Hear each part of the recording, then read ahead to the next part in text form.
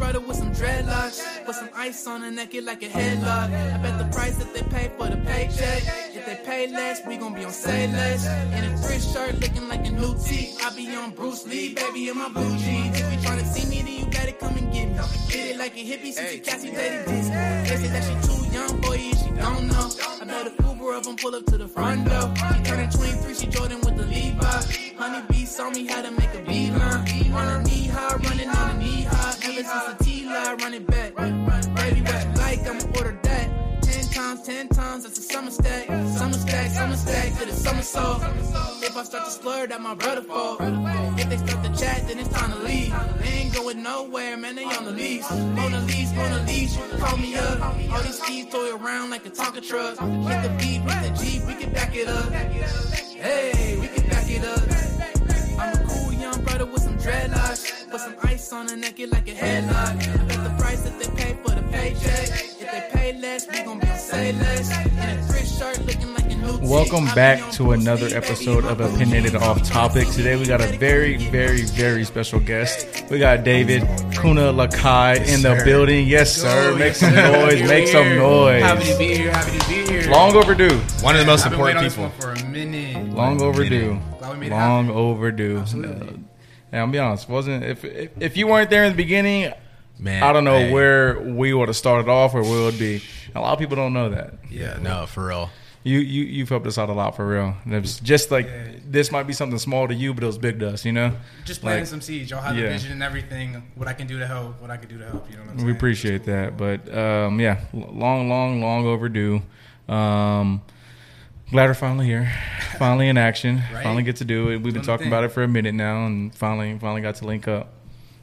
Yeah, I finally got to link up, and it's just been crazy because I remember you were telling me about David when I was in school, I think. Just talking about getting the equipment and stuff. My senior year, you were like, all right, we got to start the podcast. So he told us to get these mics and these mixers and things like that. And it's just crazy to see it all come together, even like the logos at the beginning and all that stuff, bro. It's super dope. One thing to clarify. Go ahead. I introduced myself by Kuna to literally everybody I know at this point. Uh-huh. I mean, that's just like how far our relationship goes. Yeah. Like, Yeah. You know what I mean? Anybody watching this is going to be like, Kuna, why they calling him David? Yeah. Well, Dave is my birth name, but it's Kuna Lakai to all y'all, except for family. So For sure. That's why it is. Yeah, so, for sure. Yeah. Well, speaking of birth name, tell us a little bit about yourself. Where you from? Where you started your wee boy ages? Yeah. So born in Atlanta, Georgia. So did my thing as a Southern boy for a minute. I didn't know you from. I didn't either. I thought Really? you were from. Cali. Yeah. ATL. See, all right, so that's the thing. Like, I got that pretty boy AE, but at the same time, like, there's some more grit to it than like most Calis. I feel like. No offense to them peoples, but so born in Georgia. Parents are both like military folk, so like not in the military, but Army and Air Force brats. So Christian household. That's why I don't swear in my verses or anything like that. Just trying to make the people proud and family happy and all that type of stuff. Moved out to Cali when I was 13, and felt like I fit in. I feel like both cities and areas I grew up molded me into who I am today. Like, so I'm happy for both parts, but I don't feel like I really fit in either one of them. I feel like I was like a little more like, I don't even know how to call it, but like Austin is in the middle of California and Georgia geographically, and I also feel like culturally. So I feel like I fit here pretty well. It makes more sense to be here or whatever. The vibe here is just different for It's sure. just It different, is, yeah. Right? It's like a creative, but it's like, I mean, there's some conservative aspects to it, but it's also like very liberal at the same time. So I feel like it's a cool place for me to drop roots because I feel like there's a lot of people I can relate to and like have real conversations with, and I feel like there's a lot going on in this city at the same time. But yeah, so I don't know, man. moving from we'll get back to LA in a minute. Well, Cali in a minute. But moving from Cali to here, was it a big like culture shock, or was it? Because from what I've known, like Austin is very accepting of people, no matter who you are, what you look like, what you do. It's just in a very accepting place. That's just how we are. Yeah. Did you feel that, or is it a little bit different? So I would say it was very easy to move to Austin, just because I don't know if you know. I'm from the Bay Area, so that's like the birthplace of the hippie movement. And if you spend a lot of time in Austin, you know there's a lot of hippie people out here, and like that's a whole part of the culture. So I think like that whole chill, like let's all just like love each other and like figure some things out type situation that Austin has is a very creative, artistic city. For that reason, I feel like it was an easy thing to like lean into, just because like there's just so many creatives doing creative things, and that's exactly what I moved here to do. Yeah. So I feel like Austin embraced me, and I embraced the city back. That's dope. Taking it back to Cali, growing up there, before your Kuna came along, was there anything that you did before that? Like, did you play sports there? Were you just a normal person there? Like, how was that? Yeah, I mean, I guess football was my first love. Yeah. So living in California, I won 2 state championships. Okay. Yeah. Okay. What side were you on? From Northern California, yeah. North side. So The CIA, De La Salle right? High School, we bleed green, you know what it is. But yeah, we got 2 state championships out there.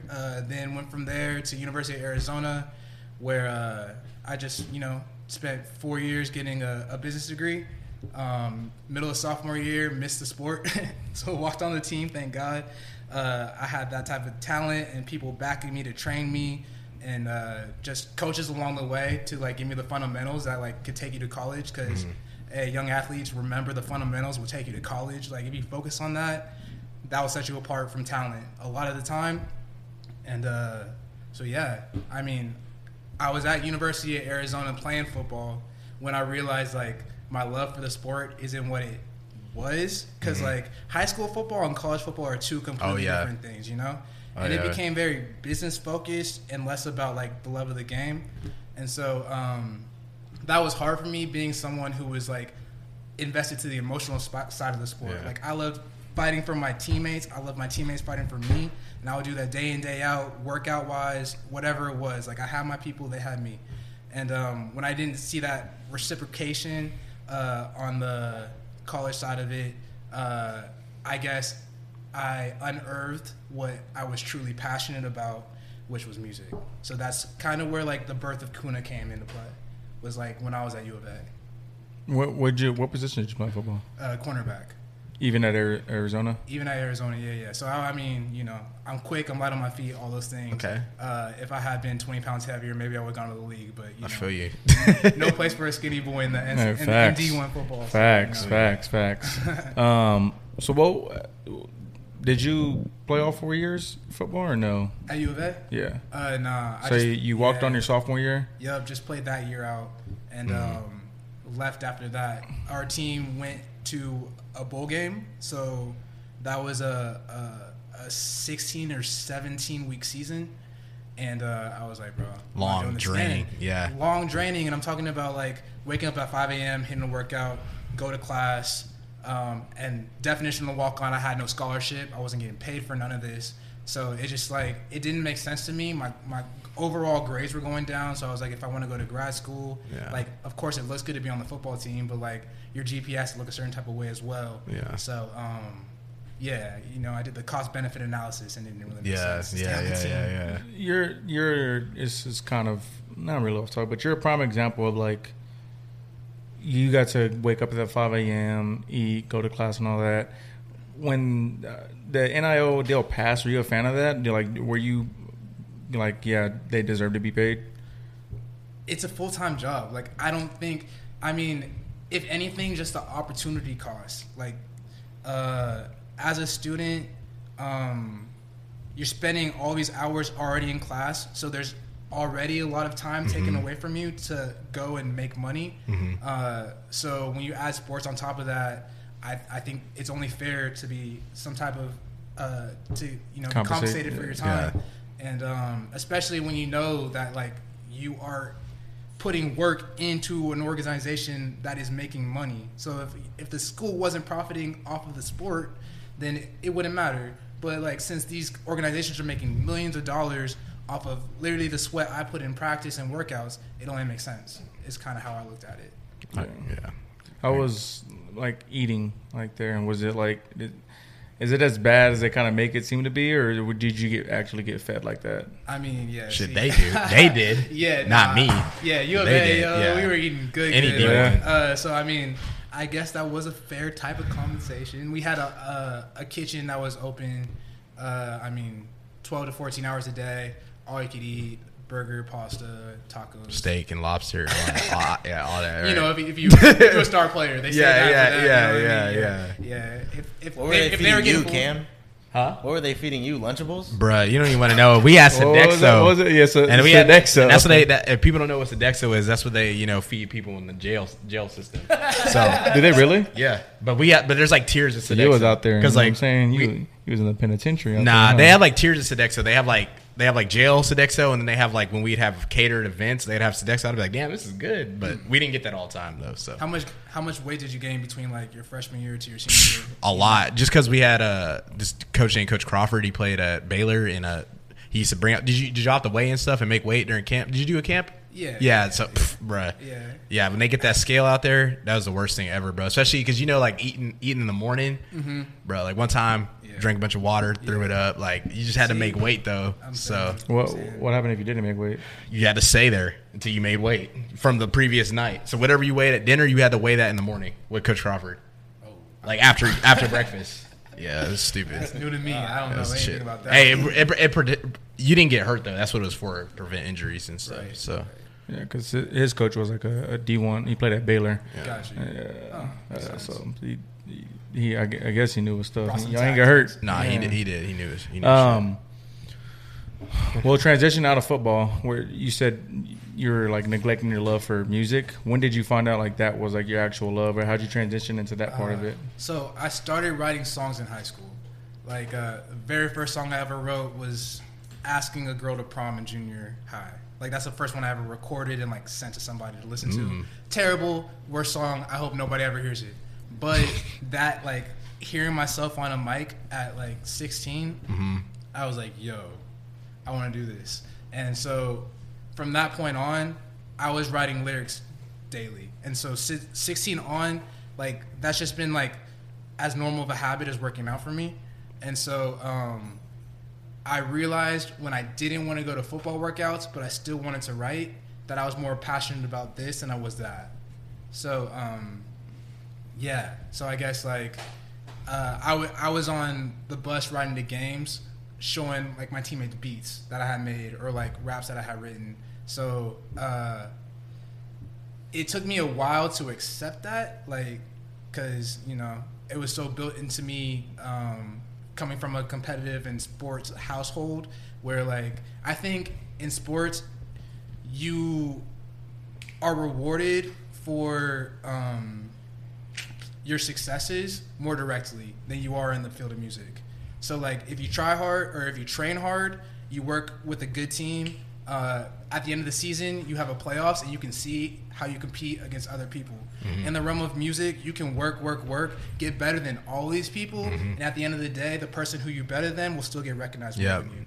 So there's like a hesitation in being like, this is really what I want to do and all of that type of thing. So all the emotions, but at the end of the day, like I knew I wanted to do music back when I was doing football, and it just took a while. It like rose like a pimple. I was like, you know what I mean? It's just like, I can't ignore that anymore. Why do you think that is? Like, what in music makes it so hard for you to get recognized over somebody else? Is it more of like a marketing thing, or they just know somebody that you don't, or like why is that? Yeah, I mean, I think there are a lot of factors that come into play. I think one of those things is like, I was reading this book about what's popular and why it's popular. And I think a lot of people are attracted to things that they know other people already like because it's hard to be a first adopter. So when you're trying to break through in music, people like you, all right, cool, they'll listen to your music in private. But until you have people sitting next to each other, conversating about the fact that they love you, and then it becomes cool to Yeah. listen to your music. Yeah. That's when everything kind of takes a different turn. So, it's doable. There's been career after career showing that it's possible. Yeah. But that's just like, I guess, the hard part about it, in a sense. Yeah. No, I understand that because it's just due to the fact that, like, I mean, I think a lot of us, everyone here, is like big hip hop heads, music heads, etc. But it is one of those things, like, for example, showing Carl's Trippie Redd for the first time, or like any of these like artists that were like on different sounds at the time.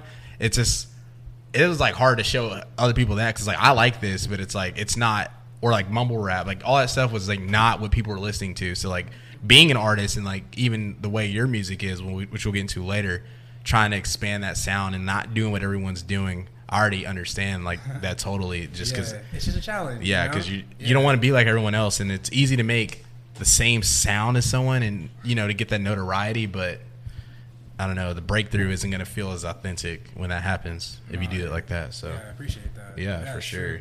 It's true. Did you have something?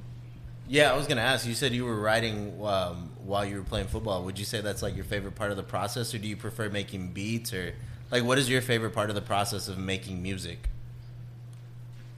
I think it's evolved over time. I think like back in that phase, I was scared of my own voice, but I still wanted to express myself through music. So while I was playing football, honestly, that was fear. Like, I didn't want anybody to know what I sounded like on a mic. I didn't want anybody to listen to what I had to say and be like, yo, that's whack. Like, don't do this. So I guess I was like kind of shielding and protecting myself in a way, kind of taking the Kanye approach in a sense of like, if I can produce good enough music, people will take me seriously.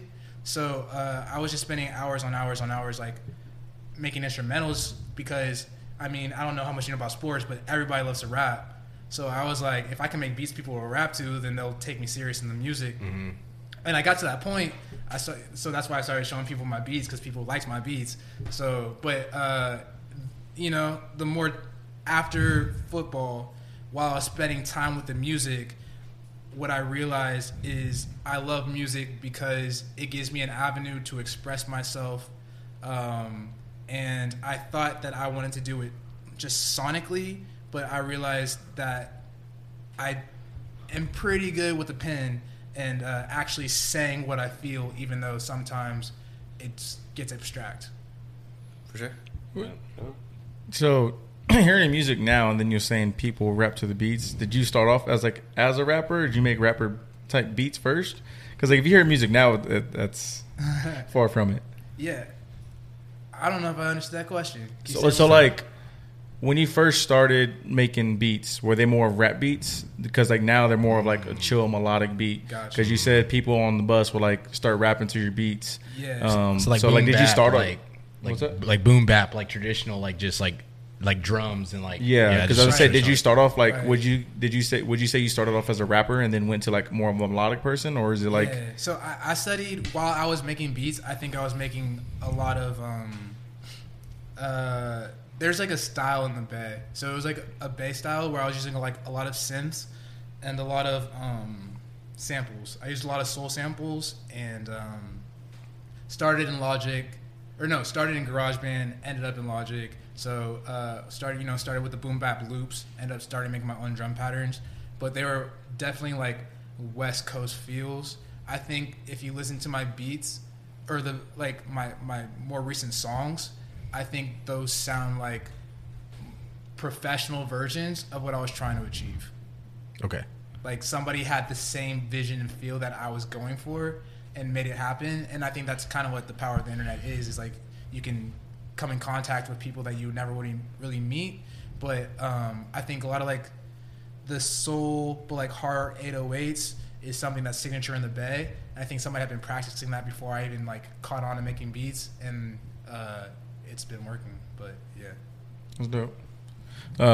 How'd you introduce yourself as Kuna? How'd you come up with the name Kuna Lakai? man, I wish I remembered. So there's one person. No, listen. There's one person in particular that I remember calling me Kuna first, and his name is Keenan Miller. That's my homie for life. We were roommates back in Arizona. I met at a party because he was just playing some of his beats. Had a mic out because he's just one of those kids. Like he just like recording people and like seeing what things could do and be. So we were at a party. He played some of his beats. I freestyled a written, and he was like, "Yo, that's fire! Da da da da. We should work together." Ended up being like one of my best friends, and like, I remember him being the first one to call me Kuna. Kuna being short for Kuna Matata, like just some chill, wavy, forget about it, no worries. And I feel like that's kind of a mantra that I've taken on. But yeah, and then the last name Lakai.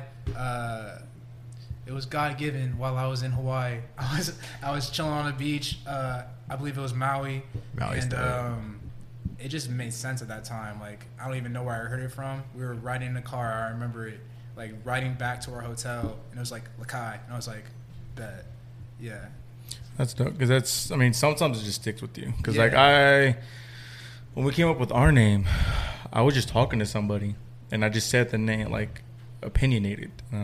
When I said it, it just felt right. It just stuck with me. I was like, opinionated. I was like, I like that because it took us forever to come up with the name.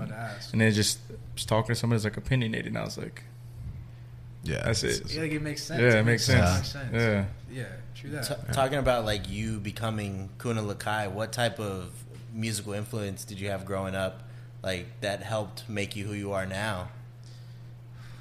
Grew up in so I grew up in a Christian household. So if it has swear words, I couldn't listen to it until I got my own MP3 player in middle school.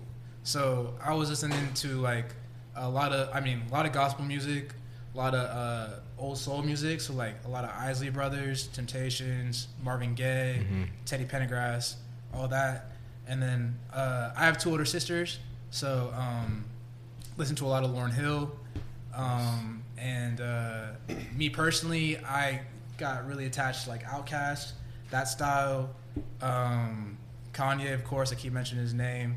And then like old Kanye, we gotta talk about like late registration Kanye. I gotta set the record straight because a lot of people are gonna hate on me for being a Kanye fan. I saw a meme saying like number one red flag right now is being a fan of Kanye, so I had to I feel like that's straight. ignorant.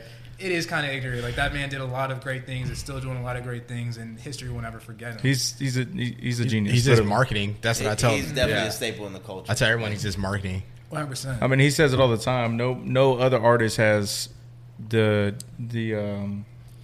run that he's had. Like Right. his first 5 projects are all classics. Oh yeah, all the time, bro. Yeah. And then besides that, Tribe Called Quest has to be on the list. That's nice. Who else? Random, but not so random.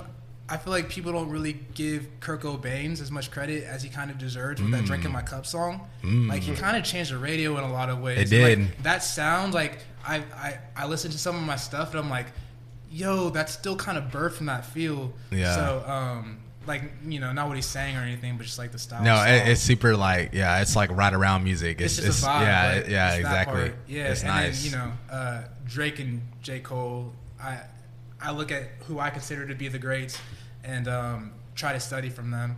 So both of those two artists, like I know a lot of their lyrics. I know a lot of their hooks. I study like how they end their bars, like why they move from that rhyme scheme to that rhyme scheme there instead of opposed to there. What's too long of a rhyme scheme, all of that type of situation. So, but yeah, I guess, I mean, the names that I named were just a few of who I listened to. But yeah. I remember. Oh, go ahead. No. Well, I was gonna go ahead.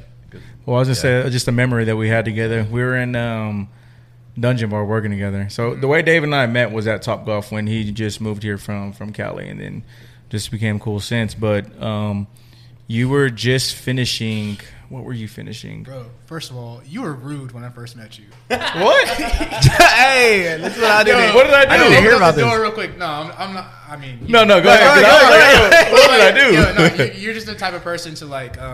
You feel people out before you like really befriend them to a certain extent. You know what I mean? You're kind of like, and which is something I appreciate because I do the exact same thing. I feel people out. I want to see like what their ambitions are, like what they're going for before, like, because I pride myself on not being friends with anybody fake. So like I put them through like an authentication test. Yeah. Did not say that right. No, I get what But you're saying. A Yeah. test of authenticity. There we go. That sounds better. Yeah. Something like that. But like, yeah, bro. I'll never forget. That's funny. You were like one of those people who was like, "What's up, bro?" I was like, Bro. Hey, just keeping it real. You feel me? Oh my gosh. No, back to the dungeon. That's funny. That's the first time I got that. But no, we were in Dungeon Bar, and then you were writing. I don't know if you're writing. I don't know if this was a time where you're dropping a single a week or you're finishing album. I can't remember. But you're like, I was like, look, dude, listen to the new J. Cole that came out, because I think this is when Revenge of the Dreamers 3 came out, and you're like, I can't, like, I'm in my writing mode. I don't like to listen to music when I'm in my writing mode. So we're in Dungeon Bar, and you're making something, and I was like, dude, listen to the new J. Cole. Like, I can't, because when I'm doing a project, I don't like to listen to other music, and because the reason I'm bringing this up, because you pointed out, like, I can tell when they do this, this, and this, and this, and I didn't notice it till you said it, but it was the very last song on Revenge of the Dreamers 3, just the regular version. J. Cole's last part on Sacrifices, like, he starts off like a chill rap, and he goes to like flowing, and then he goes to like singing, and you're like, damn, he just did this, this, this, and this all like that, and it just sounds smooth. And not many people can like point that out. Like, just not everybody has an ear for that. Right.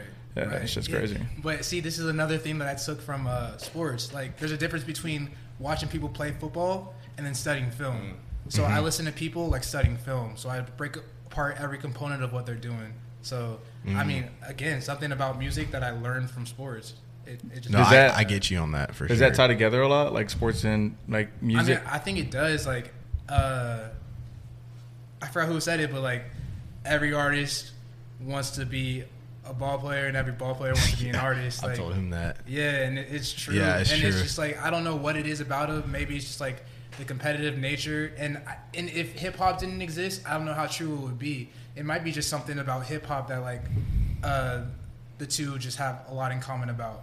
Like, if it was soul or jazz, I don't know if it would be the same story. Yeah, But might Do you be think like you have an advantage over other artists being that you played at a collegiate level, and the things that taught you to become the artist you are now? Yeah, just off work ethic alone. Like, I have a very Kobe mentality to how I write music. Like, I'm like, y'all might be better than me on this one song, or you might have songs that are better than any song that you've heard from me, but I guarantee you no artist will spend more time writing music or in the studio than me. And that's something I take very serious, is like outworking people. Like, there's not a single artist I've met in Austin that writes more than me. There's not a single artist I've met personally that writes more than me. So that's something I take pride in, and I think that's something that I learned from playing college sports. Is like, I mean, at the end of the day, the chips fall where they lie, but I did everything I could, and no one's going to be able to tell me different. I feel that wholeheartedly. Yeah. Just with Do you this. think you'll ever drop like an EP of just a bunch of the songs that you've written that haven't made the cut yet, or do you think?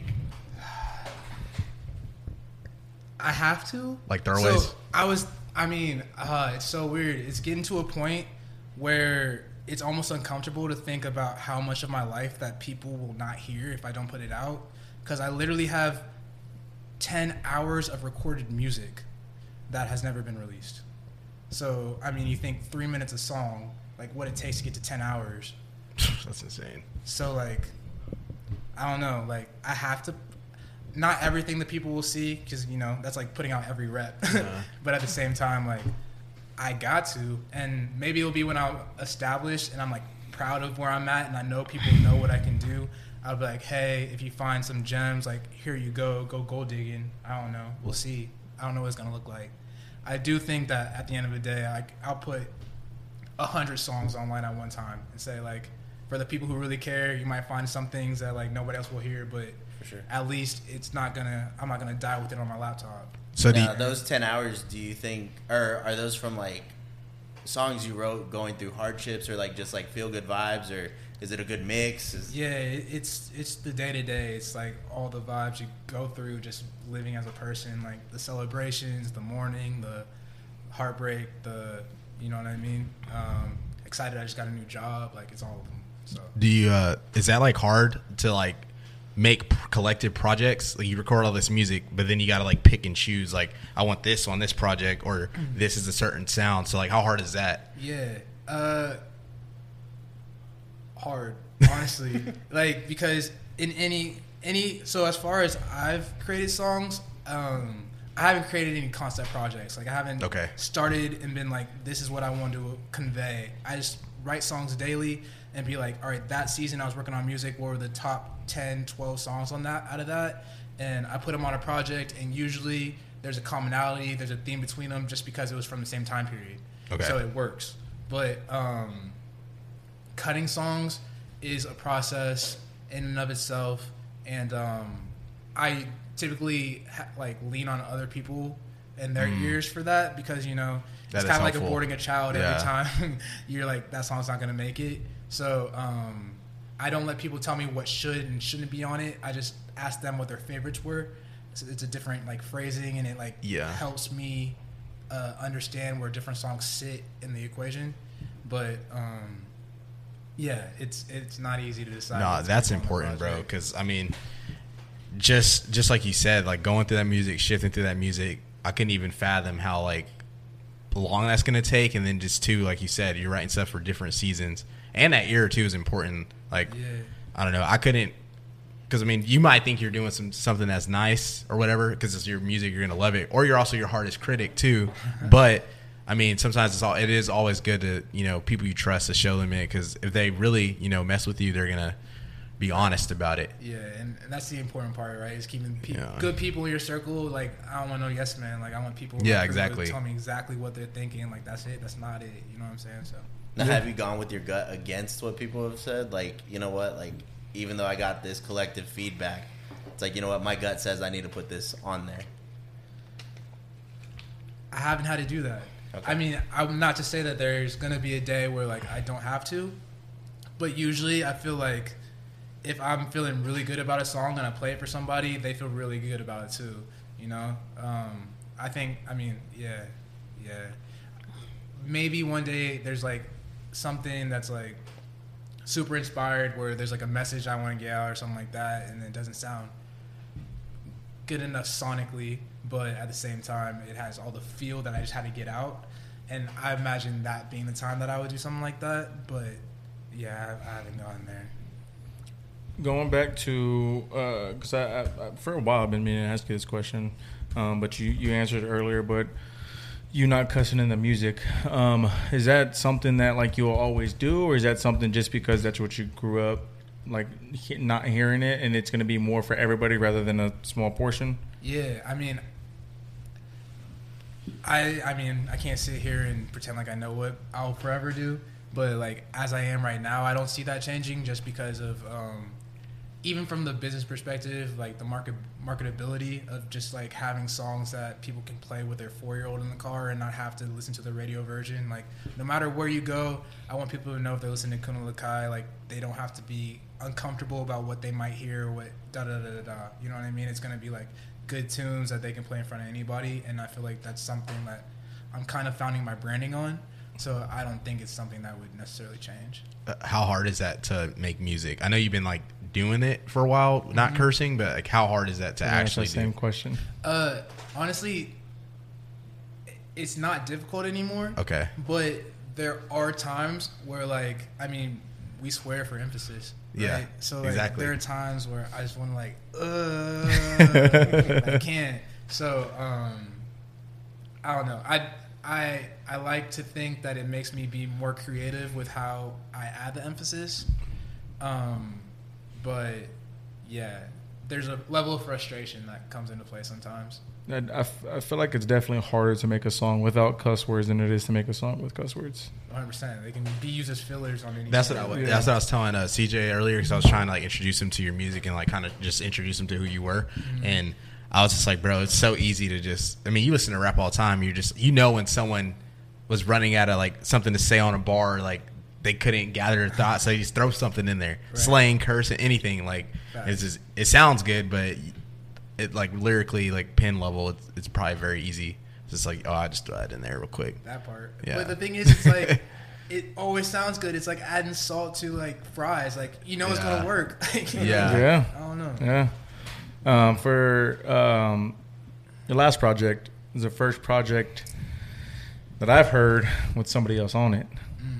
Is that something that you want to do more of in the future, or that you still want to stay away from, or you're just finally like, all right, I can get into the groove of having people on? Yeah, I mean, I'm just tough with other rappers.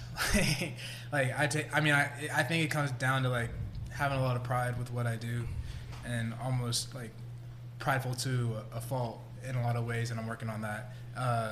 But when it comes to song, like lyrical, melodic, that's the word. When I'm working with like melodic artists, like people who can add hums and like add dimension to like what it is I'm already doing, that's super easy for me to collaborate with, because I feel like they're just, you know what I mean, bringing out all the things that I do and like kind of just adding wax and making it sparkle. Like giving people creative freedom to just like go has been, I have trust issues to say, you know what I mean? And then, it's something that I want to do. I think about Andre 3000 and what he was able to accomplish with Big Boy, and like what within individual songs, having two different voices can do as far as like keeping people's interest and attention. Mm-hmm. Yeah, especially. Do you think it's more pride, or you think it's more like, because you said like you write like Kobe's mentality, and Kobe was like, I never passed the ball because I saw the work that other people put in, and it wasn't to my standard. So you think it's more like that, or it's the same thing exactly? But I think I think Kobe would have said that's pride too, and I think over the course of his career he tried to practice better habits. I mean, you know, Jordan liked to take the last shot every game, but you know, sometimes Steve Kerr hit the game-winning three. You know what I'm saying? So I think it only makes me a stronger artist if I can learn to let go and work with other people. And I think that's also how you liked Cole. That was like Cole's, like, you know, people would say he never worked with anyone. He never was on features. He never gave people verses. And then that's when people were considering him like a boring artist. And then as soon as he started, you know, getting on people's projects, or when he made like Revenge of the Dreamers and having all these collaborative people on songs, that's when people were like, oh, J. Cole's good, like blah, blah, because he's working with other people. So do you think like that kind of, like, have you like looked at his pathway and then seen like maybe how his trajectory changed when he started working with people? Yeah, for sure. And like even the freedom that comes with like working with somebody else and them. Sorry. You're good. I mean, you just learn when you work with other people just through the process of collaboration. J. Cole, to your point, came up with like so many new and interesting flows when he opened up his mind to working with other people, because he was sitting in the studio and he's like, oh, that flow's crazy. Oh, I can use that flow and say all this too. Wow. And then I think that's when like the new wave started to adopt him a little bit more, is when he started working with new artists and realized like there's new ways and you can still get your point across. So yeah, absolutely. If somebody was to jump on the track, like a rapper was to jump on the track with you beforehand, do you tell them not to cuss, or just let them do what they do? That's one of the hardest reasons. That's one of the reasons it's hard for me to let people come on my tracks, is because of that. Is that if anybody were to be on my, I don't like limiting what people can and cannot say, but there are times I've asked people to change bars just to like make it, you know what I mean? So yeah, I definitely encourage the people that I work with to keep it family appropriate, but at the same time, when I'm working with somebody, I want them to be them and themselves. Yeah. You know. So, I mean, I think that's a dance that I'm learning how to work. In all honesty, how would I guess your closest people, like your family, feel about it? Would they feel a type of way, or like, at the end of the day, it's like it's music, it's what y'all do? Yeah. I mean, I think my family at the end of the day knows who I am. They know my heart. They know what I'm about. So if they heard somebody else say something on a track or something, they'd be like, well, that's where that person is. That's not That's a dope. reflection of who I am. That's you know? good. And so, yeah, and especially as like my voice gets bigger, I would hope that I can give people a platform to share theirs. And if I'm giving somebody a platform to share their voice, I wouldn't want to be the person to say you can't say that, because that's the whole thing we're fighting against in the first place. So What if you like? I guess what if someone asked you to get on their track and like you're gonna perform how you normally do, but if they're cursing, doing whatever, does that either A, limit you from getting on their track, or would you get on it and then since it's not yours, that it doesn't really affect you that way? Like how's that go? yeah, I feel like I'm still very early J. Cole when it comes to that Okay. mentality. Like, Got you. I'm very selective about the people I do a feature with, Mm-hmm. and like A, the person, and A, the track in particular. Okay. You know what I mean? So yeah. Were you nervous to show your family your stuff, or were they like the very first people you were like, I just made this, like I want to show this to them? Yeah, I will say I showed my sisters well before I showed my parents. Like, I haven't always been clean in my music, right? So, like, as I've evolved as a person, I've had more things of quality or value to say. So, the more that progresses, the more comfortable I am with sharing with my parents or anybody. But there was a long time where I would show my sisters and show my best friends, and like I remember it was at my birthday party, like I was at Chuck E. Cheese or something. I was having dinner with some people on my birthday, and one of my best friends told my parents that I rap, and I was like, Damn. 21, 22, and the conversation and everything, like the vibe, it was just so awkward, because I could see my dad's mind racing and all that, because like, I mean, I went to a 4-year school for a business degree, so like just hearing, I don't even know what that kind of shock would feel like if you invested all of this and like you have expectations for your kid, and like I think and honestly, like I think that relationship was harder between my father and I, letting him know, father, this is so weird, between my pops and I. It's interviews, bro. You say weird words. But yeah, between my pops and I. And I didn't really want to let him know that I was making music for a long time, even though I would have told my mom earlier, and I did tell them. But like, it ended up being on his birthday that I showed him the Pure music video, which is the first time he ever heard me on a song or any music of mine whatsoever. So, By the way, if you haven't seen that video, y'all should go watch it. check That shit's out. fire. Pure by Fire. Kun Lakai. I don't know why, but still to this day, it's like still my favorite song. Me too. I It's know, I'm still my scared. favorite song, because Bro, like I'm not scared, but like you have other great songs, but there's just something about that song. It's it feels just so good. And a lot of ways, I think that was like God's way of saying you can do this. Like, you know what I mean? Like, at the end of the day, hold on to that, because like that's like proof of concept to a certain extent. so you showed Pierre to your dad on his birthday. Yeah. How'd that go? I could tell he was excited. Like, and I mean, if you've listened to Pierre, you know it's like new age, like R&B style. It's vibey. So like, I could tell, because my dad is a music head. Like, I told you all the music he put me on, like in our house. Like, I listened to all of his records. He does music, like that's what he's about.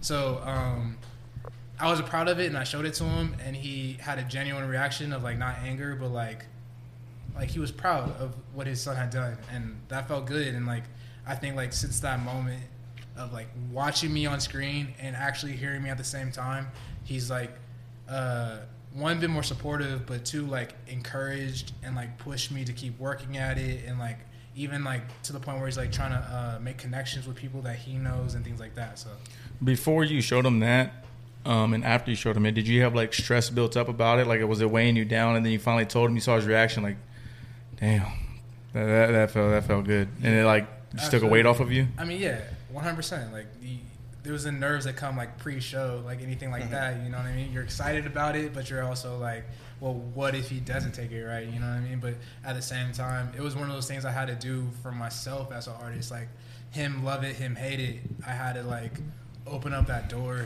to prove to myself that I can take music seriously. Because if I can't show him, then how am I gonna show anybody else? So Now, have y'all always been close, or did that like bring y'all even closer? I mean, it definitely brought us closer. We've always been close, though. Okay. So I think part of the reason it was hard for me to share with him is not because there was distance, but because we were close, and we had conversations about like what he had seen from me in my life, and like I don't know, it was just one of those situations. Like I'm a smart kid. I had good grades in high school. Like every trajectory was saying I should be like an engineer or a lawyer or something like that. So for me to tell him I wanted to do music was like, so yeah. It's tough because it's like at the end of the day, your parents only want what's best for you.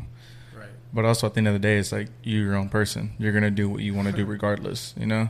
So that's like the tough part about it, because like you want to make your parents happy and proud, but you also want to do what you want to do because this makes you happy and proud. Yeah. And that's like it just sometimes it's hard finding that like median ground, and some parents rock with it, some don't. 100%. And I mean, Gary Vee wasn't popping at the time when all this was going down, but like one thing that I've heard him say, post or whatever, he was just talking about how like kids who end up doing what their parents want them to do just to like keep that relationship what they think it should be, end up building resentment towards their parents, and at the end of the day the relationship becomes unhealthy and not on right. So it's kind of like one of those pick your poisons. Like you can either feel caged and hate your parents, or you can go do what you want to do, or know that not do what you want to do, but do what you know you should be doing, because there's a big difference between those two things right there. But for sure. Yeah. And on that note, I think Gary Vee even said the same thing. He was like, parents show us what the world is now, and kids show us what the world can be. Because like you have all these kids that want to be pro streamers, and that's actually a possibility now, Yeah. And back 10, 20 years ago, that wasn't a possibility. Absolutely. And so for a lot of us to want to be creative, we were always told, like, nah, you're not going to make money being an artist. Like, you're going to be a starving artist. But the fact that that's a real possibility now is because that, Yeah. It's people doing it. Everything now. Before, like when you said just creative entrepreneurs, like shit, even 5 years ago, this wasn't like a thing. And it's like, like this, like you're not gonna go anywhere doing that. You're just wasting your money, wasting your time. But like now there's platforms for all this stuff. There's like a bigger platform for music, streamers, this, that, like you name it. There's just bigger platforms. It's crazy. And too, like our parents are all like in that weird age. Like their parents were like grinders, like maybe baby boomers, I don't know, but they were like, just go to college, work, and then like they get taught that. But our generation, I mean, I talk about it all the time with Carlos, Albert, CJ, you, anybody that's doing creative stuff. Like the amount of people our age doing something very similar is like really cool, but also very eerie. Like it also is showing like the transition of us not working a regular job, us doing our own thing, us doing something that we want to do to make a living. So it's very possible. And like we're like the shifts, like the generation after us, it's going to be like super normal. It's already normal, but it's going to be like, I mean, a lot of industries are dying, and content creation is becoming one of the most lucrative, like overnight it seems. But in the textbooks, it's going to talk about the Industrial Revolution and what that did for like car production and all of that, and they're going to talk about the birth of the internet and what it did for industry and how it changed the economy and all that. And I feel like that's what we're kind of living through right now. It's like another industrial revolution in its own right. Absolutely. Yeah. I mean, bro, you got like people talking about like Facebook changing their name to Meta, and like everything that they're planning on doing. So like if the Industrial Revolution and then like the internet's birth was that crazy, like what is this gonna be like? And especially with us living through the pandemic, like that changes so much. Absolutely. Literally. I'm kind of not concerned. I'm curious to see like what the social scene, or like how people end up socializing in the next 20 years, what that's going to look like.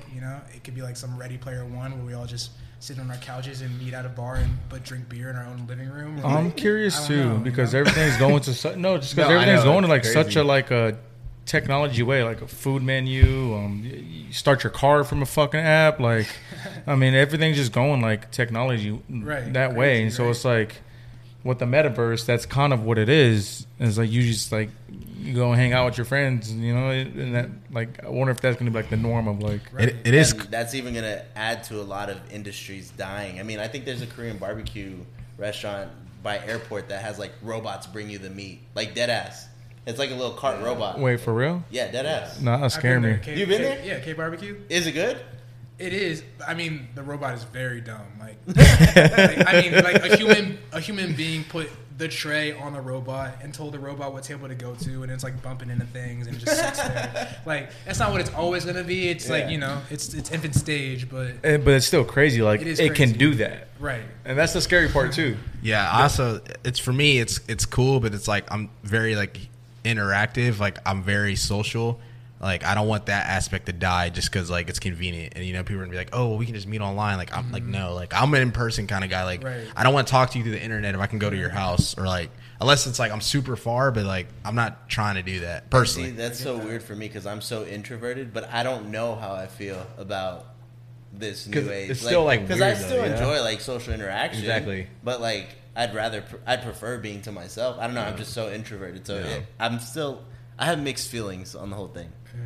Yeah. I mean, bring it back to music. It's kind of weird, and I'm excited, and I want to be on the front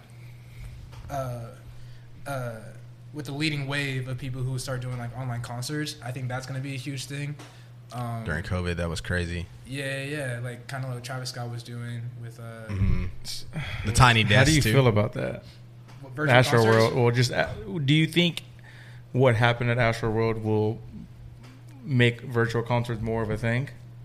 Ooh, I mean, it could. It's only a better reason to do it or like start working on it. I mean, I'm sure there's some leading minds that are already on top of that. If I've thought about it in my living room, somebody else is working on it. Oh, for sure. You know for sure.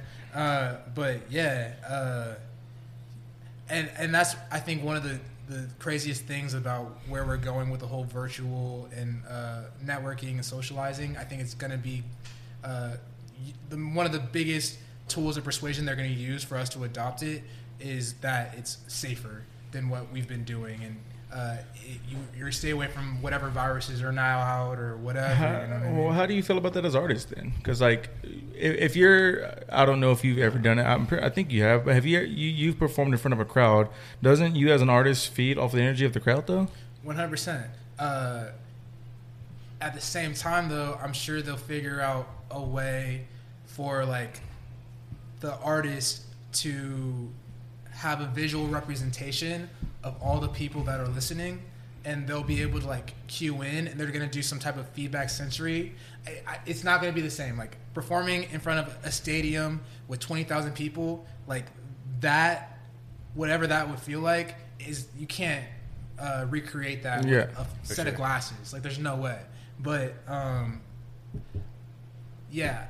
So I mean, yeah, that would be frustrating for me if they completely take that away. Well, I think that works to your advantage more because of the type of brand you want to build, as far as being able to be played on Radio Disney and 102.3, you know, for the people in Austin. Because look at how many kids have access to Roblox and Fortnite versus not every single 12-year-old can go drive to Houston and go to Astro World. You know what I mean? You're saying? I mean, yeah, it becomes more connected, but still disconnected at the same time. Like you get can more, reach more people, but it's not as real of a connection at the same time. So exactly, and a lot of artists, they live for like going on tour. They're like, oh, I can't wait to, like, they make songs like, I can't wait to perform this in front of people. Like, I want to see the world. Like, exactly. Like, how does that happen if I can do?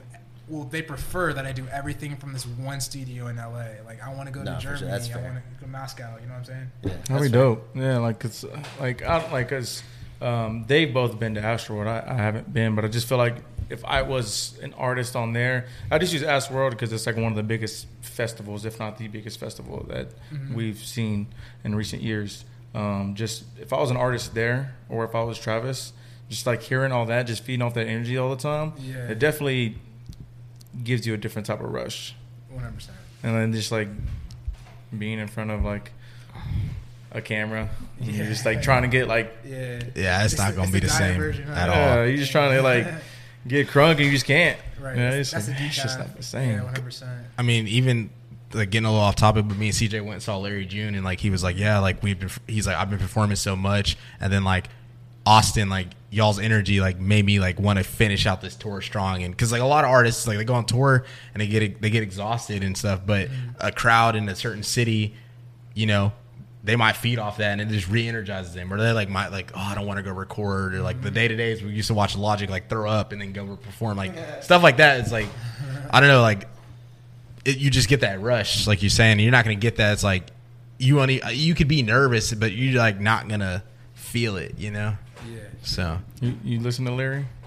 Larry June? yeah, Yeah. Good job, Larry. up there, you know what I'm saying? Hey. Yeah. I wish I went to his concert. It was dope. But there was other things that we had to do for Opinionated. But it Would Yeah, rub it in, works. Cam? Huh? Would rub it in? You were like, it was dope. And Carlos Well, was I mean, like, Carlos- Carlos over here like, damn. I wish honestly, I could've gone. he I'm glad he did what he did because he had to do that. for Um, us, so. So since we're on the topic of it, how do you feel about shows? Do you like performing, or are you a performer person? Would you rather perform all the time, or like how do you go about that? Yeah. I mean, I love shows. Yeah. Like all the emotions you just said, the adrenaline rush, all that. So I was doing more shows back in California than I've been doing in Austin, and I think that was one of the hardest things to accept because like out there I had opened up. I don't know if people know Bay Area rappers, but Keek the Sneak, he's like a Bay legend. I had opened up for him in Oakland, and like I was doing shows, selling tickets, all that type of thing, and then came here and felt like I was starting on ground zero. Austin is supportive of the arts, but at the same time, there is a disparity in which genres a lot of the venues like to promote shows and like have host shows.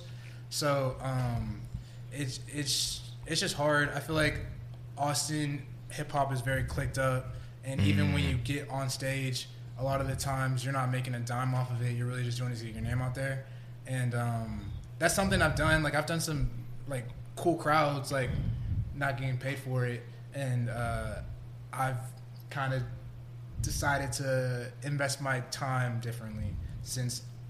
Well, I guess really the pandemic made me like kind of reflect on what I was doing on that note and start focusing on ways that I could get either my own venue or my own shows and make the shows lucrative.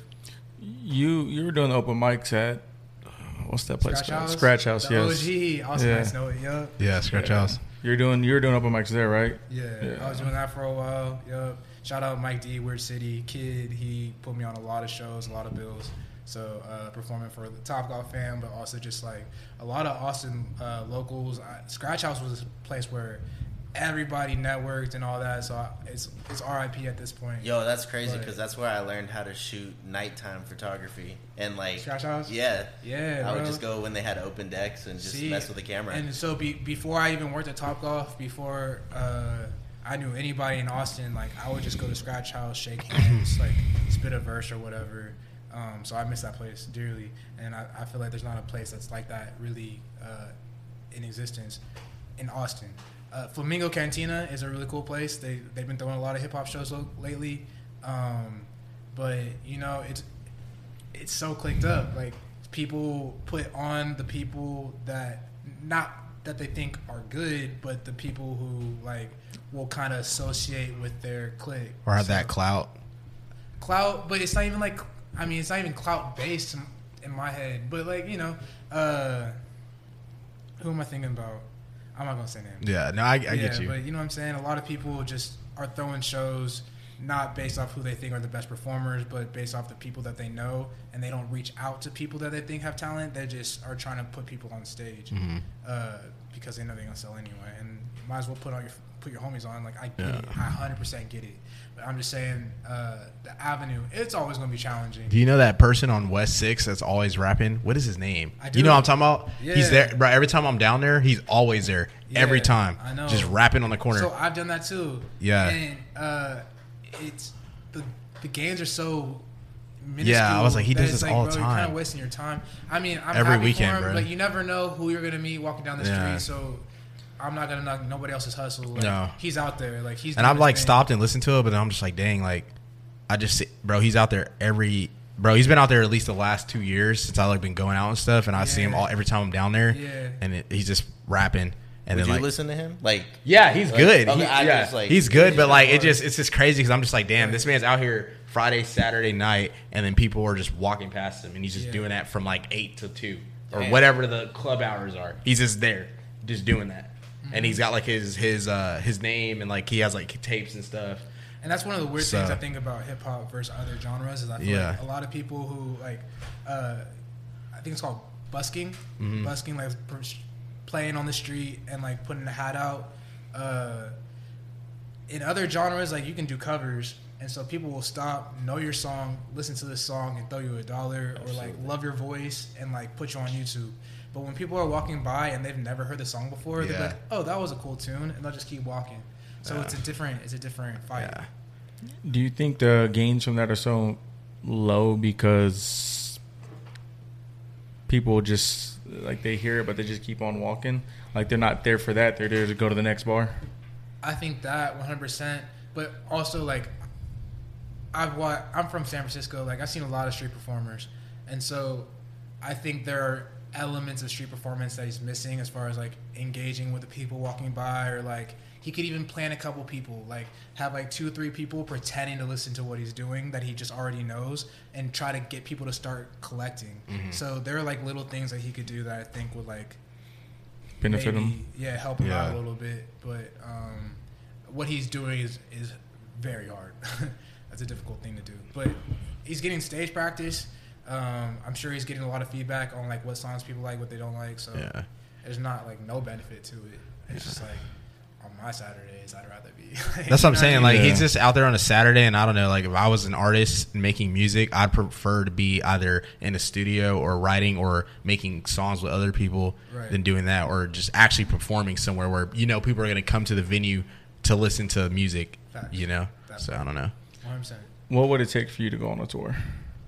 What would it take? A budget? Whether if it's yours, whether if it's yours or if it's, I don't know. It's like, do you listen Like to Mike? opening up for someone. Mike? Yeah. Yeah. Shout out Mike. That's the guy. Wait, you talking about like Mike? Period. Yep. Yeah. He just dropped his new project. The Highs. Bro, I've been. Bro, so like good. I'm saying, like if it's yours or if it's just another artist, I just brought him up because y'all are just kind of the same kind of music. I'd like to ask you go on. Yeah, I would jump at the opportunity. I mean, like the numbers have to make sense. But yeah, I mean, as long as the numbers make sense, like I'd pack a bag. Like I'm ready to go as far as tours are concerned. Something I've wanted to do for a long time. Something I'm ready to do. Honestly, like part of the goal for this summer is to go on tour. So whatever, like the bigger the scale, the better. But yeah, like I'm. That was part of the thing about like COVID and being locked up in the house was like I had just dropped Benevolent, maybe like a week after everything got shut down, not knowing we're gonna be in our houses for 6 months, thinking we were gonna be in it for like a week maybe. So the timing on that was off.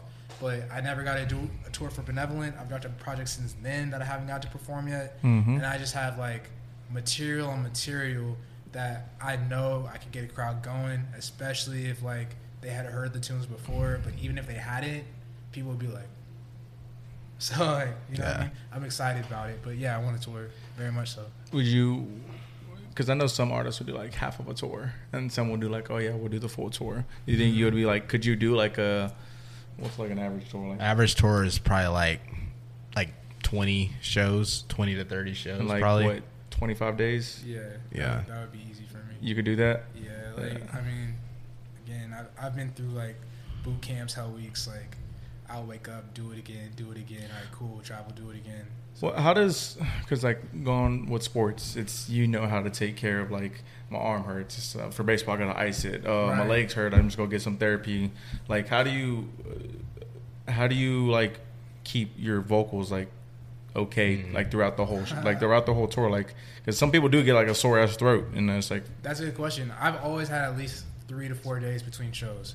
So I mean, I've heard of like different things that people do as far as like, I mean, warming up your vocal cords is huge, and then there's like vocal cord strengthening exercises you can do to keep them. It's kind of like working an ankle. Like I won't roll it if I get it stronger, type of thing. And then people do strange things like I don't know, like gargle olive oil and like all kinds of shit. Just keep it like lubricated. Pause. Yeah, that's funny. Would you ever be, if it did go out, would you ever be like the type to do like a like lip sync, or would you be like I just can't go? Like, are you for lip syncing? Are you against lip syncing? I have mixed emotions about lip syncing. I think there are definitely parts where you have to have your vocals come through. I also understand like being on stage for an hour straight and giving a crowd an entire show with just your vocals is really difficult. So I think people have figured out ways to do the two. I'm old school as far as like my love for entertainment. So I love what James Brown was doing. I love what Michael Jackson was doing. I love what Chris Brown does.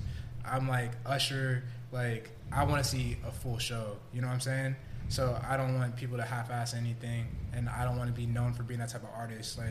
Like not throwing shade, but like Lil Baby came on stage and just like spit his ad-libs. You know what I mean? And I get it. You're doing a huge tour, but people who haven't seen you before and maybe will never see you again kind of want to know what your voice sounds like. I'm sorry, bro. That's like what we came to pay and like what we came here for. You know what I'm saying? So yeah, I get that. I would want to give every people as much of a show as I can. And if it came to the point where I lost my voice, I'm sure I'd have to talk to whatever creatives have been there and experienced that before to see what it is I have to do to like give people a good show. But at the end of the day, I want people to know that I was consistent about giving a show, and I was there for them. So earlier you were talking about how you record all your own beats, do all your own writing. So I got kind of two questions for you. I guess the first one would be, would you ever write for other people? Or have you wrote for other people? Yeah, I would and have 100%. I just enjoy writing, and like I said, I have hours and hours and hours of songs in the log that some of them I would give to somebody tomorrow if they really wanted it. I really don't have a problem with sharing things, and like, you know, I don't really need credit for every single track. Yeah. Sometimes it's just the satisfaction of knowing people liked what you did. So yeah.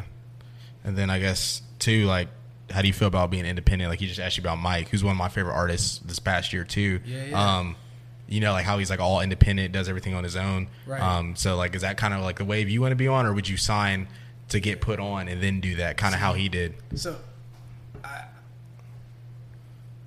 at the end of the day, I want the rights to all my masters. I want to do, like, as far as my career goes, if I had shown, if my resume was strong enough where somebody be like, hey, over these next 2 years, I want to make money off you and we'll put you on, but like we want da-da-da-da-da, like whatever the numbers worked out to be, I've thought about like, I would consider some type of like mentorship situation with somebody who's part of a label or something like that. I think that could work out cool.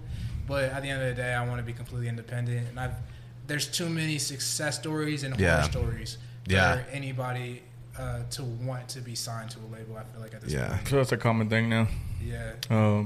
Like a lot of people will make like Tory Lanez, off of Recent Memory, Tory Lanez, Logic, that they both were in deals and they both just put out mixtapes or albums that weren't even that great just to get out of their deals. Yeah. They just wanted to get out. And it's I just don't want like, to put in that position. yeah, like, exactly. I don't want people to tell me like, oh, you can't put this song out because it's like off brand, but it's like, I am my brand. What do you mean? Yeah. Like, or I envision this project being released in the winter, but like, oh, we can't do anything for you till next summer. Like, that's not a situation I ever want to put myself in. So. That's the shitty part too, because they do control you at that point. And too, just if you're like signed to a big label, I'm trying to think like maybe it's either Atlantic or Quality Control, one of those, but they have like all these artists on there, and it's just like you get, say like for example, if like Lil Baby is on your label, but you're like good, but like you have to like wait, you know what I'm saying? It's one of those things. Like you could have a project completely done, press run, everything released, ready to go.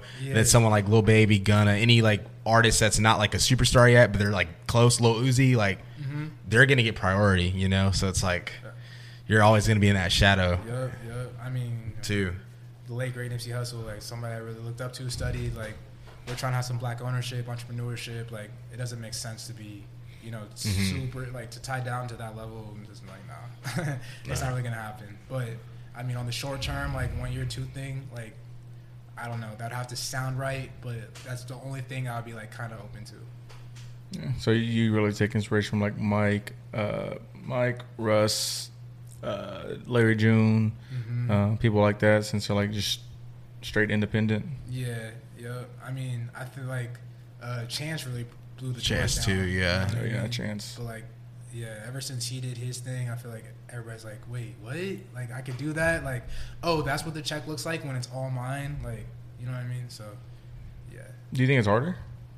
100% harder. I mean, Chance is a weird story because he still doesn't get radio play, but somehow everybody knows who he is.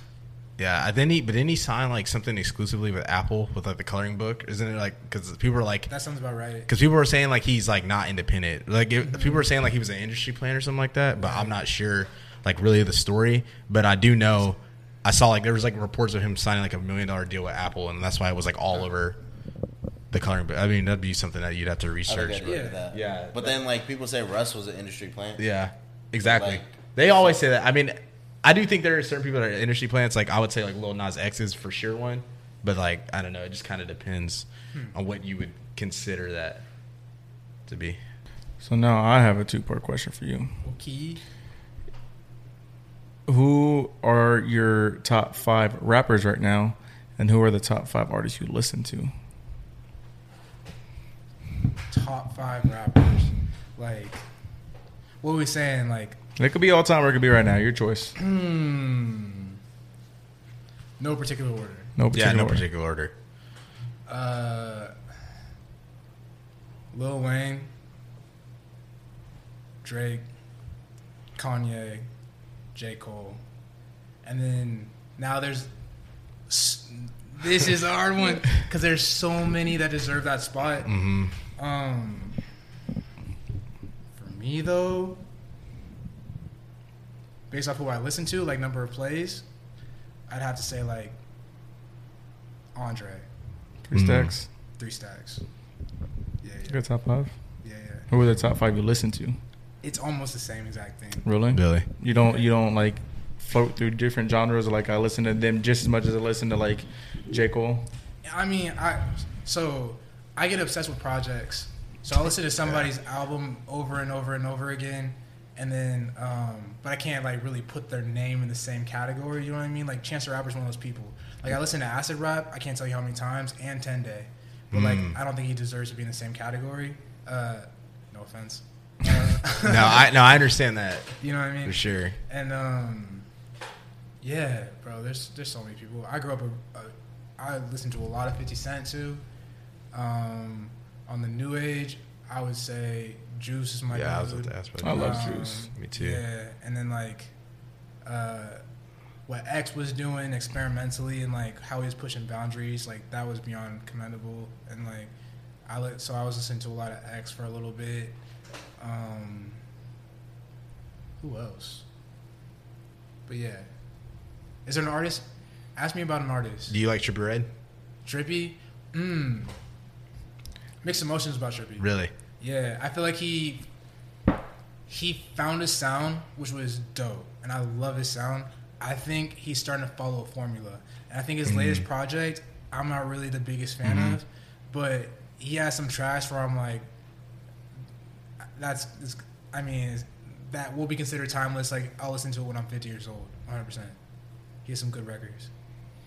I mean, I kind of listen to the same artist as you, so Yeah. Yeah. because my favorite is like J. Cole. Yeah. That's my favorite. I get you. At this point, I think he's my favorite ever because he used to be Tupac, but for me, J. Cole takes the crown. See, a lot of people in the Bay gonna be mad at me for not saying pop, but it's okay. Hey, to Are each there their own, you 3 know. artists you listen to like outside of hip hop a lot? Like I know you probably predominantly maybe listen to hip hop because based off what you I mean, said. one name I didn't really say is Lauryn Hill. I listen to a lot of Lauryn Hill, and then like completely outside of the realm of hip hop. Yeah. That's a hard one. I listen to a lot of hip hop. Me too. I listen to Kirk Franklin. That's a random one. And No alternative sounds? Because like I feel like your music can like. so off alternative, Yeah. I like songs more than I like people. Like, Okay, got you. I can't name one alternative album I've listened to from front to back. Okay. Which is sad to say, but it's pretty true. MGK's had some dope songs lately. Yeah. In all honesty, but anything Travis Barker touches is gold. So Yeah. if he's the drummer, Travis Barker, let's throw that out there. Because that man, I promise, if I could work with Travis Barker, we'd have some bangers. But like, Yeah. he's fucking magic. Like Yeah. Midas, like that shit's cold. yeah. Oh yeah, that's dope. Do you ever listen to chill hop or I guess lo-fi? I have, yeah. I like lyrics on it, and there's some artists that are in that realm that I listen to, but yeah, I didn't mention Smino. I listened to a lot of Smino's Smino. cold, Yeah. real cold. I mean, people out of Atlanta I usually trend to like. I mean, I have phase listen to a lot of Gucci and OT the Genesis and like Migos and all that. So My guy I from listened to a L- lot of Migos for a while too. Yo, I think everybody did. everybody. They're did. cold, bro. Yeah, Everybody did. exactly. They're one of those groups. My guy from Atlanta is Gunna. Future.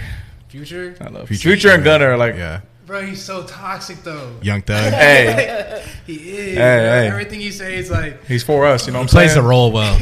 He does play the For role us. well. He's for us. Yeah, he plays the role well. Whenever they did you wrong, hey, own that Future. that's true. He Yeah. created a character for himself. Exactly. He has He's to the live it. villain, and like he embraces it, and like I mean, Yeah. it's his thing. Did you hear his last What song? about the kids, bro? No, I'm joking. Man. Did you hear his last song? Which one? It's called like Worst Day. Worst it's like Day. it's about Valentine's Day. Oh, no, That's I- toxic. Yeah. Yeah, it's actually it's so toxic it's comical. It's funny. Yeah. Yeah, it's It's funny. funny. See, Yeah. it's the world we live in. Because the hook is like, Sad. Valentine's Day is the worst day for me because it got too mean to please. Yeah,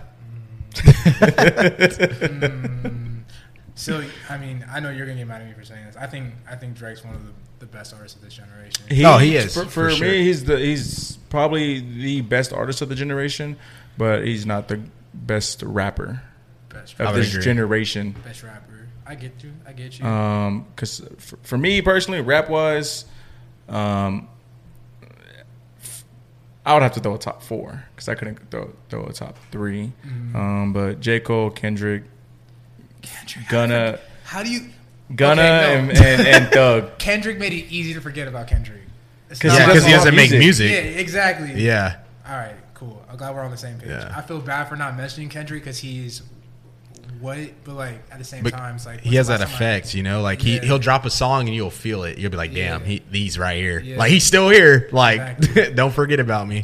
Also, Childish Gambino. Yeah, Gambino's growing nice, up. but Oh, up, for because of the sure. internet, Yeah. that project was wild. yes. Not even just as a musician, as an artist as a whole. Yeah. Like Just he's as a so creative. slept. He's slept on. I never watched it, but his show Atlanta, like I heard that was Fire. fire. It's one of- I know you he's a should- fire so good. comedian. You should watch it So soon. I know he's a fire comedian. yeah. Well, not only that, he signed a deal with Amazon to produce like 5 exclusive Amazon movies or whatever, like produce and direct or something like that. He's one of those people. Yeah. Like, Yeah, Just He's like Jamie Foxx. Like, Catalyst. Jamie Yeah. Foxx is like do it that. all. Do it all. Do you like Jack Harlow? I do. Yeah, I do Yeah, too. I yeah. think he had one of the best like debut albums ever. I feel you. That is so fire. He's like super smooth. Like Yeah, but he rubs me as like the product of Drake. I do. Yeah, he definitely gives off that like.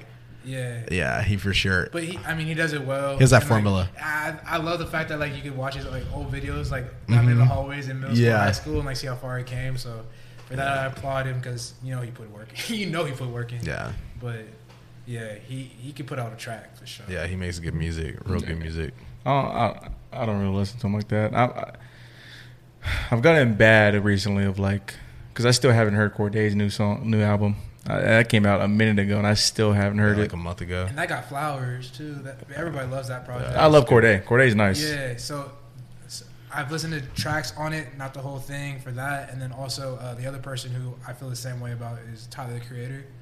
Like he can put out a good project, song, da da da da, but I haven't really given it as much time as I feel like I should have. I saw him as Tyler the Creator. I saw it South by Southwest, and he was one of the best live performers I've seen in a long time. Like spit his own lyrics, sang all the shit from the heart. Like, He's cold. He was over here using this prop, over here using that prop. Like, yeah, it was good. Yeah. It was a good show. Who were some of your biggest inspirations? A lot of people I already named. Yeah. Yeah, I guess like outside of music. Like, do you have any inspirations outside of music? outside of music. I kind of said Kobe, his mentality. I think, honestly, Steph Curry, because I feel like my approach to music is very similar to his in that just off looks and all that, no one would expect to see like numbers or stats or see anything from me. The same way his athletic build, nobody expects to see anything from him. Babyface assassin. Exactly. But what he was able to do by just spending time in the gym speaks for itself. And so I think I'm taking the same approach to music. And so he's one of my great inspirations because, like, if you just watch an interview of him, like, if, say, because I write music daily, right? Mm-hmm. So I could go 5 days without 5-6 days without writing a song that I even remotely like. And so when that happens, I'll go back, listen to a Steph Curry interview talking about shooting slumps. And, like, that'll get me out of my fog. Like, whether or not I like the song the next day, I'm well aware of the fact, like, hey, yo, it happens. Mm-hmm. But you know you can make great music, so why second guess yourself? If you know it's a shot you can make, take the shot every time. So him, Michael Jordan. I watch a lot of NBA, so that's like those are. Well, I was gonna say, I'm glad you brought up Steph Curry. He is one of the few people I know that is a Golden State fan from like the beginning. This man was going to the games when they were ass. Yeah. Jason Richardson, Monte Ellis, Baron Davis, Squad. We Believe season, that was crazy. I was in the building at Oracle. Yeah, it was good times. And so my uncle used to work for the Warriors. Okay. So we had season tickets when nobody wanted to see him. Yeah. And so, to see where we're at now, it's like being a Bulls fan back in the 90s, but it's a ride. Might win again this year. Hey, fingers crossed. Like, I don't know. Might win again this year. We're looking spooky. We're looking dangerous. My boy put up 50 in the All-Star game last night. He wasn't missing. He made 16 threes, bro. Oof. Crazy. Scary. And when he comes back with that confidence, too, that he's carrying, with Clay back, with Dre back, watch out. Hey, Wiggins, yeah. I got a little squad. Ooh. It's going to be nice. I think that'll pretty much wrap it up for me. Do you have any questions for us? Bro, so I feel like you, off screen, we kind of talked about the fact that you guys are coming up with, like, and, like, growing it. Yeah. I guess I would ask, like, what's the overall vision for where you're taking what you're doing? Basically, I guess we started it off as a podcast, if people don't know, but as we've kind of, went through the last couple of years, there's just more to it that we want to do, especially the people we've met, like people like you, people like our friends in Phoenix, people here. Mm-hmm. We definitely think we can do more to it than have podcasts and like having CJ, shout out Park Card Talks. Just having like all these umbrellas of content for people to watch, because we don't want to be put in a box. Like, we don't want to be called a opinionated podcast but then want to go shoot like a challenge or like a vlog or like do game shows or anything of that nature, and then it's like breaking what the name is. So if we change the name, everything still fits under it and we can still do everything, right, but it gives us way more freedom. And I think that's kind of like the vision me and him both see, and Albert see for it. So to piggyback off him, before this whole thing even started, I told him like that was kind of like my overall goal that I like wanted, was just like to do something of that, like in the medium realm type thing, and to like see it now come to fruition and seeing it like it's there for us to grab. It's nice, it's dope, and it's exciting, and also scary at the same time. Yeah, I mean, it's dope to see how far you've already come, like all the things that you're doing. I was telling you guys I'm proud of y'all. Last question would be, how many hours a week do y'all actually spend like watching sports or like looking at stats or like sports shows or anything like that? Man, I'll let him go first. Me, not so much. I kind of ever since I went to go work for Vivint, I kind of fell off watching sports, and then COVID happened, and sports didn't seem like the same to me. And like that year, just like I was like, I don't know, it just felt different. The bubble year and everything. Yeah, the bubble year, the MLB like World Series, the Dodgers are only playing 60 games, and like if there's not enough players, you got to cancel the game, like stuff like that. I was like, the rescheduling with the NFL, it's like, I don't know, it kind of like pushed me away. But I'm slowly but surely, now that I have like a set schedule for work and everything, it's a lot easier for me to watch sports. But I open my ESPN app and like read headlines, look at scores. The biggest thing that gets me into sports is college baseball. I'm a big college baseball guy. Season just started. this past weekend. So Texas played, they swept, they're ranked number 1 in the country, and like always keep up with them. And then I would just see what everybody else is doing. So like that's a big thing that I keep up with, and that just kind of gets me into sports. Another big sport that another sport that I'm like big on now is like F1, Formula One. Their new season's about to start. They're having brand new cars, some brand new drivers on different teams, so it's exciting. I love going to the races. Well, I've only been to one, but like I went to the races past season at COTA, and it's just I want to go again. So it's like I keep up with that sport now, but I fell off a lot, but I'm getting to the point where I'm back to where I was at. Right.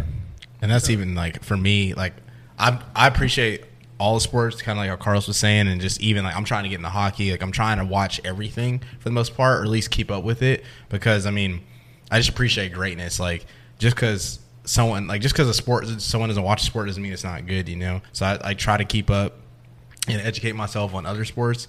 And then normally, like I work from home a lot, and then or if I'm in the office, I turn on Fox, so I'll listen to like Undisputed or like Colin Cowherd, The Herd, and I just will listen to that.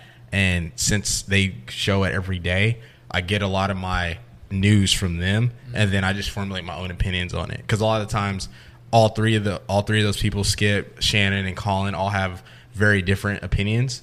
And a lot of times I agree with them, a lot of times I don't. But it's just nice to have that informative information. And for me, they just do it better, because ESPN, it's like ESPN is like too commercialized for me. Like Fox, like Skip and Shannon really have like their own opinions, and like they're just straight up. Colin is like probably like some of the most off the wall opinions, but I also like him so much because he acknowledges every time when he's wrong, or like he'll do stuff on his show that is very like unique. Like one time he like had the quarterbacks, and he did like Tinder with the quarterbacks, like slight rights. Like he does stuff like that other sports shows don't do. So, and he has guests that these other shows don't do. So that's why I like him too. So I kind of keep it with them. And then just, like he said, keep it with the scores and stuff like that. And we always keep it with like kind of pop culture. Like we'll do like the Let's Make It Quicks and stuff like that for like shorter content that's maybe not really sports related, maybe like video game or maybe music or something like that, to kind of, you know, broaden our audience, stuff like that. So True. That's kind of like, at least from our knowledge. For the hours part though, it's an everyday thing. It's honestly because we'll text each other like, we should do this, we should do this. Let's make an LMIQ tomorrow. It's going to be about this topic. We need to make an LMIQ today. It's going to be about this topic. So stuff like that. So just for us, same as you, it's an everyday thing. Yeah. We might not be recording, but it's at least getting talked about with an idea or something that's going to happen or something that's going to we have to do. In the last 2 years too, like honestly, like there was a lot of, you know, we just had a lot of conflicts and stuff. So what I've had to learn is like, for example, like Albert, he's always using the camera, or he's editing, or he's learning something. Like that's a lot of stuff we didn't do, and it needs to get to the point where we kind of got to record every day, or at least something, or like edit every day, because so much stuff happens and we just miss opportunities, you know.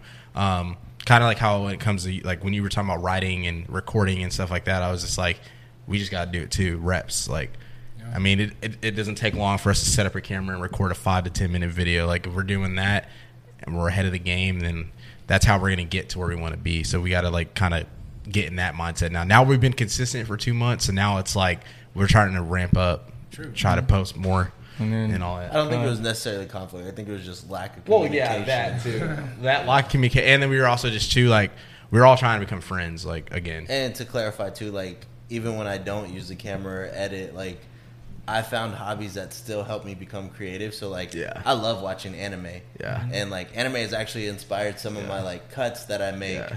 And not only that, like just watching movies. And so like, when I don't want to stare at a screen, as far as like being up close, and I just want to like kick back, I'm still watching something to help. Yeah. Like, studying film. Me too. Exactly. Studying film. Like I watch like The Simpsons a lot, and I watch like adult cartoons a lot, and then I watch like surfing, any like outdoor board sports. It's kind of like how, at least for me, I get my creativity from. I don't know really where you get yours from, I guess.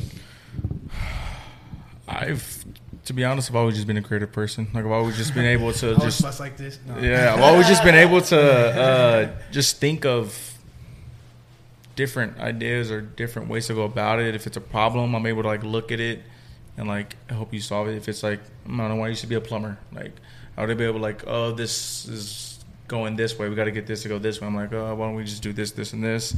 Just a problem solver and just a visionist, and that's kind of where I've always, I don't know, I feel like I've just always been like a visionist, a creative person. Gotcha. And then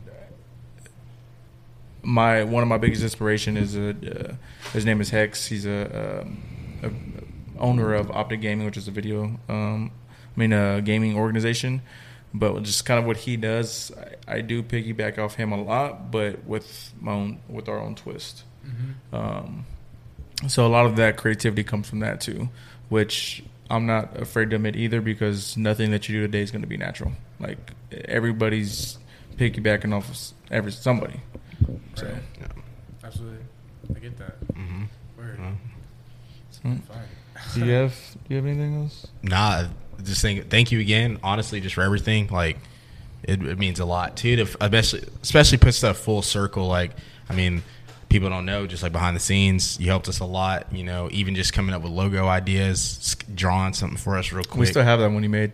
Yeah, and I honestly, like, We still have so it. like we got that sent, like, short story, we got that sent off to get made into a logo, and it came back. Like, Carl's had really curly hair at the time, so I was like, make Carl's hair curly. I wear a lot of hats, and then I was like, give me a hat. So that was kind of like what we were doing, like logo wise.